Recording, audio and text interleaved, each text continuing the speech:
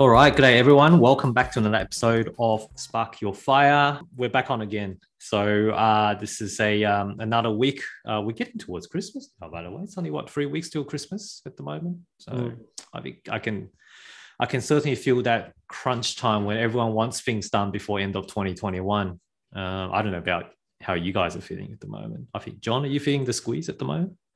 Yeah. There's always a psychological, let's get it done before Christmas, so we can go into the holidays without having to worry about anything. But usually it's false urgency, but it happens every year. There's still that fear of missing out, or a bit of FOMO factor in mind, I have to say. Anyway, we'll touch on that a little bit. But Jazz, how are you doing? The one that refused to edit my blunder out. Very good, mate. Happy Friday. Happy Friday to everyone. Happy Friday. Has the crypto party started is the question. Look, the fireworks are going to happen. Just the direction needs to be decided. The direction needs to be in the right direction is the main thing. So, okay. We'll get you to cover it off a little bit more later on when we jump into that. But look, the main thing for this week is all about interest rate. There's interest rate hikes literally everywhere, I've got to say. Just from what I'm seeing, there was an article on AFR that talks about Goldman sees the potential for March US interest rate hikes. Okay, and what it says is Goldman Sachs said it expects the US central bank to lift interest rate 3 times in 2022, with March, May, or June as the starting point. So I think that's the first time that US is hiking their cash rate, if I'm not, prior to, obviously a few years ago, they tried it and then they had to lower it down again. But this is the first time since the COVID-19 pandemic that they are trying to actually lift the cash rate. Is that right, James? I think you are bang on, David. I think that was in 16 or 15, something like that, when they tried. Yeah. Okay. So they're talking about potentially 3 cash rate rises in US next year. We've got Reserve Bank of New Zealand, who has this week raised another 0.25% on their cash rate, which takes their cash rate to 0.75% as we speak. RBA has not mentioned anything this week, of course. However, CBA has just came out today. This is on the 26th of November, on a Friday, that they are raising for the 3rd or the 4th time in the last 6 weeks, I think it was. They're raising the fixed rates again. So it's dominating the headline at the moment, I got to say. Everywhere you look, everyone's saying the rate rise is going to come a lot faster, a lot more furious, a lot earlier than everyone was anticipating previously. I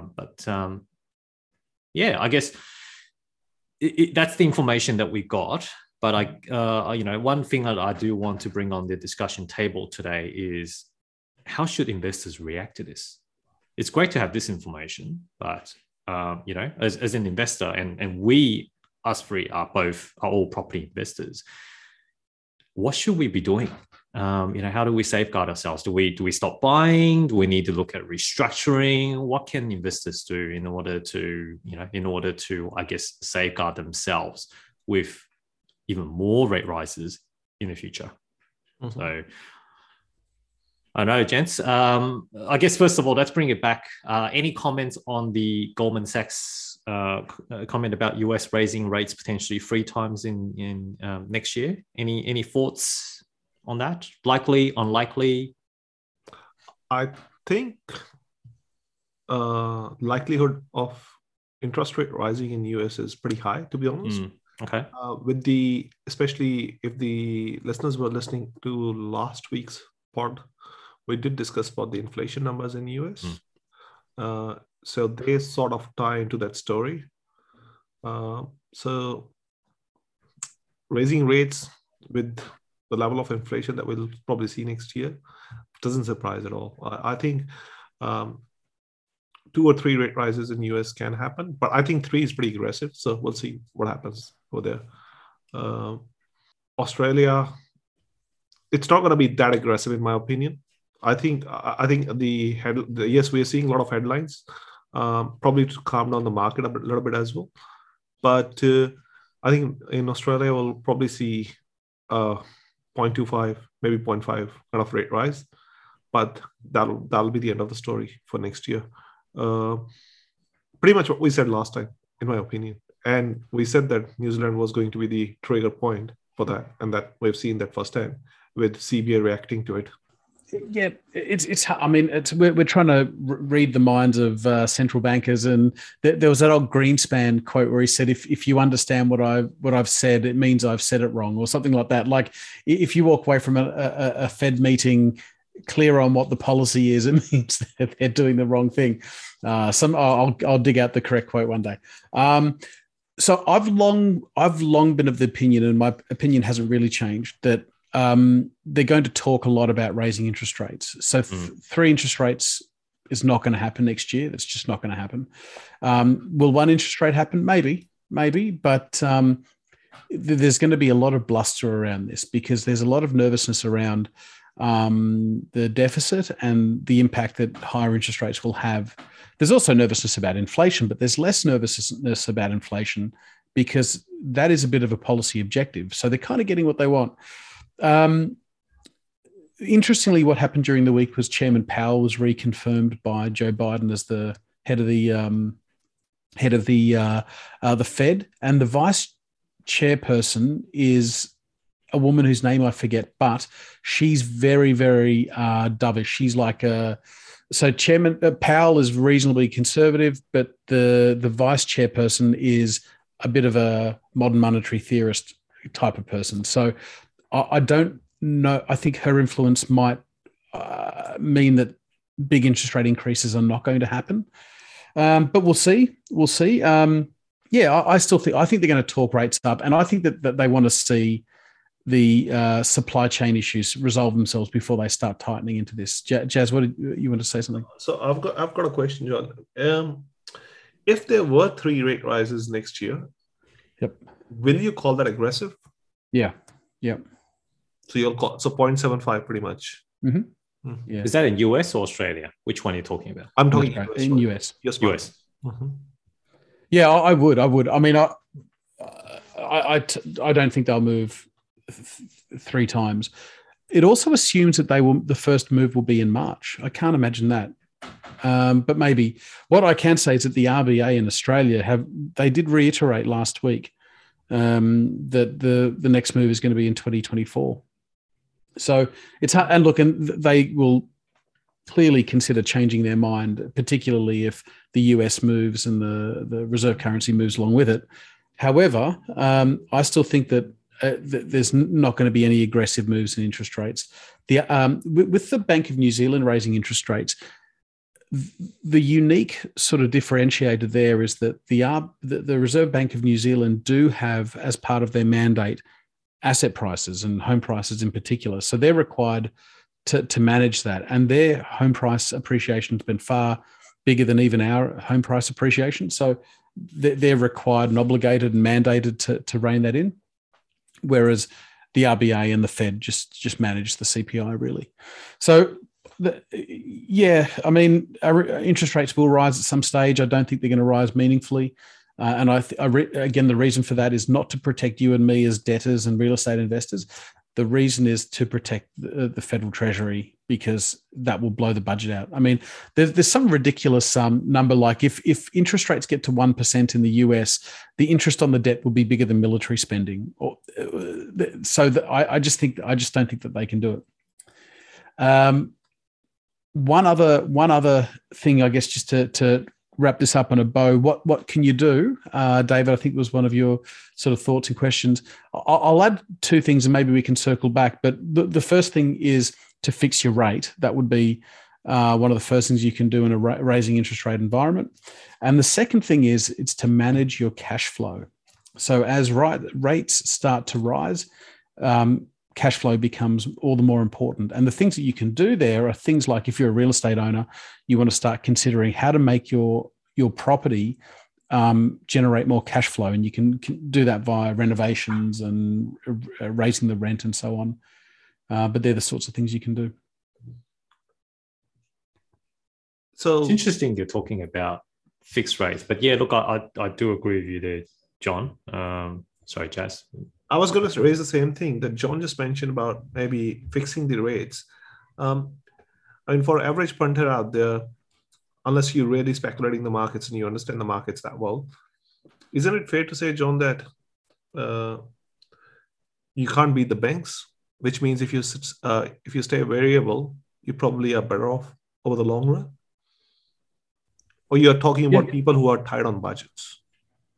Well, I mean, I think that there are moments in time where fixing the rate is better. And there are obviously times when the prevailing rates are rising. And if that's going to happen, then you want to be in fixed. I haven't been personally in fixed until the last year or so, since COVID. So I've always been in variable. But it's hard to see rates going lower. I mean, I doubt it. So these are just things that you can do.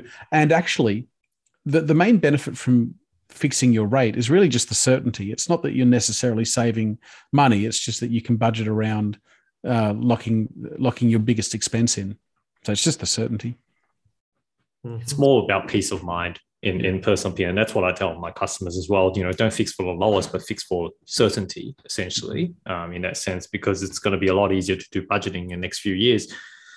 In particular, in the uncertain times like this, where, even though we said that the RBA may not necessarily raise their cash rate, however, that doesn't mean that banks cannot increase their variable rates. I think there is a distinction there. I think most people believe under the belief that if RBA doesn't move the cash rate, then bank's variable rate would also not move, which is incorrect. I've been looking at the history. It has happened. There were out of cycle interest rate rises where, banks actually increased the variable rates when RBA hasn't actually made a move. Now, will that happen this time? We don't know. Maybe. At the moment, what we're seeing, or what I'm seeing as a mortgage broker, is that banks are actually reducing their variable rates, not increasing them. They're reducing the variable rates. And, we're looking at a home loan variable rate. They're actually around like a low twos, basically. There's even high ones as well, and on a variable rate. But if you look at what fixed rates now jumping on, let's just use CBA's latest fixed rate example, right? Like if I have a look at it, the latest 2 years, let's say 2 years owner occupier fixed rates on a principal and interest repayment is now at 2.59%. And the 3 years fixed rate is at a 2.99%. Let's just use 3 years as an example. If you get a fix for 3 years for 3%, you get that certainty. But do you reckon that how many cash rate rises would that have to be in order to circumvent it? I'm being a bit of a punter here, by the way. So I'm just trying to work out what makes more sense if I put my investor logic hat on. The last tightening cycle in the US, at least, was 8 rate rises in about two and a bit years. My guess is they won't do 8 rises in this cycle. So it'd be 4 or 5 over a couple of years. So if we say 4 or 5, that'll equate to about 1% or a bit more. Yep. In terms of that. Okay, and let's assume that banks passes them all. And let's assume for a second that your variable might be about 2.4, 2.3, and so that'll be about 3.4%. Okay, so it's still going to be higher than your fixed rate in that instance, on that assumption. So, but I just thought that's fascinating as something that we look into. When you do the actual comparison, and when you try to, like I said, no one's got a crystal ball in terms of which way and how quickly they're going to raise the rates. We being punters is just having a go and kind of try to validate to see whether it makes sense to fix or not. In that sense, RBA may not necessarily raise variable rates and cash rates that early. But look, as I think circling back, fix for certainty is certainly the way I look at how investors should be approaching it nowadays, especially when it comes to it's one of the biggest expense. So to safeguard yourself moving forward, and if someone's asking me, am I concerned? Is my budget going to be very tight. And if banks do raise another 1% on my current home loan, then you should be looking at doing something now. Mm-hmm. And as investors so that's the finance side, is probably the most important side.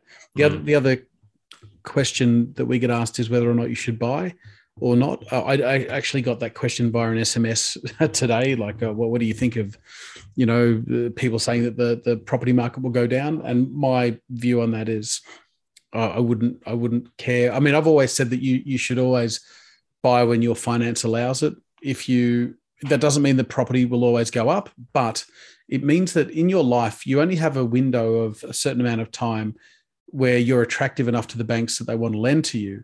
And that's generally speaking your 20s and 30s and so on. So you want to make sure that you're ready to go when your income is the highest and your prospects are the best, rather than when the property market is low enough for you to feel it's attractive enough to buy. So I think your own circumstances should dictate when you buy. So I don't think raising interest rates or lowering interest rates should be your trigger point as to whether or not you get into the market. So funny enough, though. Sorry, Jason. So that's an interesting one. With all the headlines that's going around, the boom is over and we're going to see a 10 to 15% correction next year. Do you think the people should actually wait for that to happen? Every newspaper is talking about it. Well, don't forget that they said that the property market would fall 30% this time last year, or maybe a little bit earlier. By September, it had started to turn. But let's say during sort of April of 2020, everyone said 30% fall, except for this podcast, I should say. But everyone said that the property market was going to fall. What did it do? It did the opposite. It went up by 25%. So the last people you should listen to journalists about the property market. So maybe it'll go down, but I wouldn't be making any decisions on what I read in the paper. Mm-hmm. Yeah, I think it's still not a bad time, to be honest, to be looking at the markets. It's actually kind of good that the overheated market is calming down a bit, but the trend is the trajectory is still upwards. It's still moving up. I think there's a bit of a pause now. It might even be a pullback. And what makes its way into the data, because don't forget the data for the property market are total, like averages and aggregates. So it can never capture the property that you're trying to buy. But there probably is going to be a pause or a pullback. But as was the case 18 months ago, you want to be positioned for when it goes up again, and you'll never know if you're on the sidelines.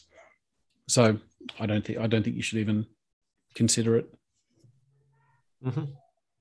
I think that's actually a good segue to talk about the data that I think, John, you talked about, right, in terms of property data, because that will give us a bit of a heat market map in terms of where we are at the moment for different cycles. Because when we talk about is it cooling off, it's a very generalized term, right? Like it might be cooling off in Sydney, but it doesn't necessarily mean cooling off in other states and other capital cities. So the devil lies in the detail, as we always say. So, John, can I get you to share, I guess, your latest property data with us? So this is a weekly data, but it's got year to date and some other, previous month and all sorts of data. But for the last week, Sydney property prices were up 0.1%. Melbourne was flat. Brisbane, which is too hot to touch right now, absolutely on fire, 0.7% in 1 week, which is nearly 1% per week, which is 52% per year, which I'm joking. It's not going to do 52% this year, but 0.7% for the week. And Adelaide, 0.6%. So out of all the markets, Brisbane and Adelaide are hot. Perth at 0.2%. So Perth is sort of doing average long-term rates of return, but Sydney's come right down. In terms of month to date, Sydney's tracking at about 1% a month. Melbourne's tracking at about 0.5% per month, but Brisbane and Adelaide are tracking at about 2% per month, maybe even a little bit higher, with Perth very flat. So my takeaway from this, at least with my Sydney lens on, which is probably unfair to you, Jazz, but my Sydney read of this is that the Sydney boom is probably over. And the key word there is boom. I don't mean that the bull market's over. I don't mean that rising prices is over, but I think the boom conditions, the feeding frenzy, I think that's over. Speaking to some real estate agents this morning, and they were saying the same sort of thing, that there are fewer people at the opens. There isn't that FOMO is not in the market. So my take is still in a rising market, although there's probably going to be temporary pause, and the feeding. I think the boom is over. That said, the boom is not over in Brisbane. Brisbane and Adelaide are hot. I'm guessing there's loads of FOMO and all that sort of stuff there. What are you guys seeing? I think it will be interesting to watch Super Saturday results, to be honest, to see what comes out. Speaking to some of the agents locally, and that's only a day or two ago, they still see enough demand in the market. So in their eyes, it hasn't really slowed down that much. But that's agents talking their language. Maybe certain parts have slowed down or are still performing well. But I agree with John that I think overall it's that boom phase is gone, but the growth is still there ahead of us. Changing more into a rapid growth type of phase. We're talking about a healthy growth of maybe about a 0.1 to 0.23%, that kind of thing per month, which would translate to what, 1-2%, 2 to 3% per year. That's kind of like the general health growth that we should be seeking, not a 1%, 2% per month, which if you analyze that to be a 25% annualized growth, which would be way too expensive. So yeah, totally agree. But I think, again, for investors, if you are looking at Brisbane and Adelaide, and I've got clients constantly getting outbid on those areas, they are still very, very hot at the moment. But I think, the top ends of the market, let's say, for example, the Sunshine Coast, where a lot of high-end property selling used to sell for 1 mil, that type of market, I think, is also starting to slow a little bit.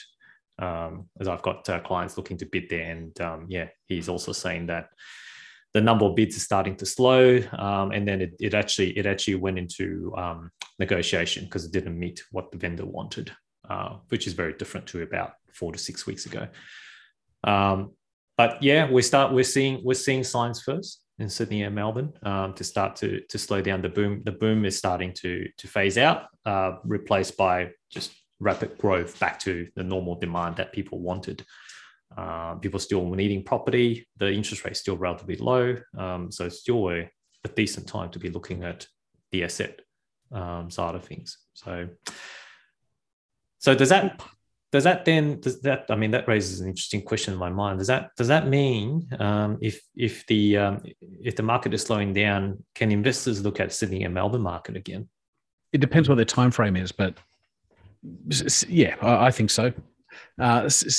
Look, I don't know why Sydney and Melbourne haven't moved more in tandem. They're both the big eastern seaboard capitals, similar populations, both very attractive to international migration. So Sydney's boomed and Melbourne didn't really boom. And I know that the answer to that is that there was more disjointed lockdowns in Melbourne. So it was harder to plan. But I'm surprised it didn't just get caught up in the kind of flow. And maybe Melbourne's undervalued now. I don't actually have a perspective on Melbourne, but maybe Melbourne's the most undervalued capital right now. Jazz, what do you reckon? It's funny, actually, you said that. I had that floating in my head for the last couple of days with all the brain drain or the interstate migration that we have seen and the impact of no migration. Together, if you add those, I think your point makes perfect sense, John. The big advantage of investing in Melbourne and Sydney is actually that the policymakers have your back. And what I mean by that is if there's a crash in the Sydney market, you're going to see the RBA, you're going to see the big banks, everyone's going to get in there and they're going to open up the spigots and they're going to let the credit flow and property prices will come back. If you ask someone in Perth or Hobart or Adelaide what the policy response will be to a big property correction in Adelaide, I mean, Perth is the best example, they will probably do nothing.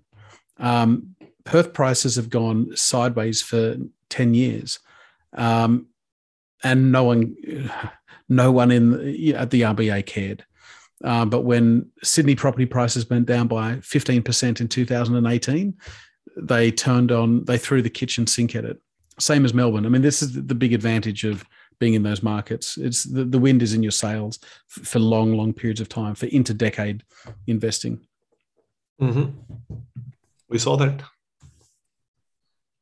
Jazz, is the Melbourne interstate migration still negative at the moment? So in other words, are there still more people leaving the state in comparison to coming in? Do you know?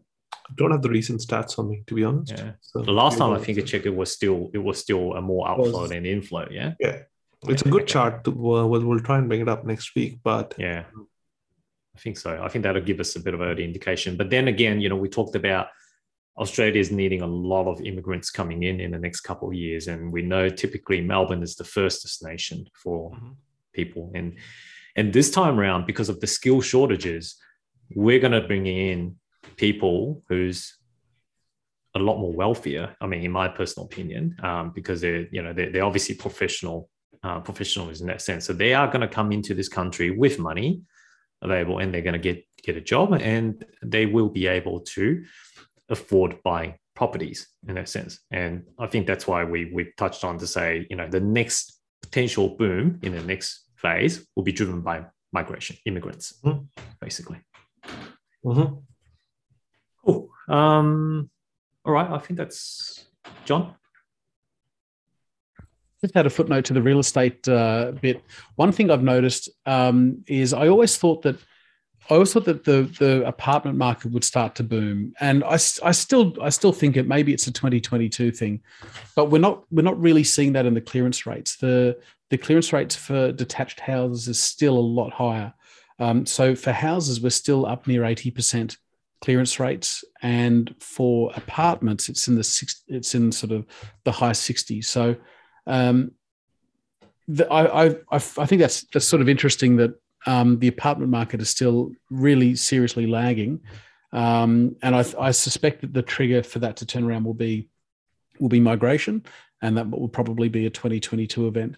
But what's also interesting in Sydney, the median price of a unit is $1 million a unit. Crazy. Expensive, very, very expensive city to live in. Let's put it that way. But yeah, awesome. Anything else you guys want to add to the property side of things? No. Before we move on. Okay. All right. Crypto, Jazz. I think you've got a few updates for us this week.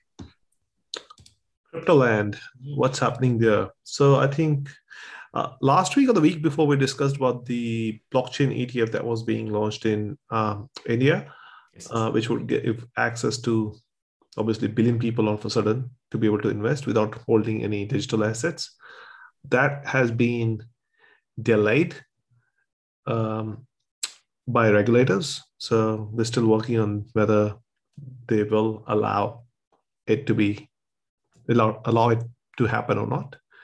At the same time, there is a bill being prepared and proposed in Parliament of India to try and ban cryptocurrency. So I think this is about 6th or 5th time that India is trying to do it. So another shot at try and ban all the digital assets. But apparently they are already working on their CBDC, which is central bank digital currency. How that will act as a store of value, not sure, to be seen. We don't have the finest details of it, whether it will be backed by something else or something. So it's an interesting development. Not really development. I mean, India is a very uncertain market when it comes to things like these. So yeah. that was, I think, the biggest piece of news, other than the price action, a little bit that happened in this space. Well, what's the Indian government's motivation for trying to sort of regulate or remove crypto from the space? For China, I get it. I understand. Even for the US, to a lesser extent, I get why they would want, a lack of competition to the US dollar. But why India?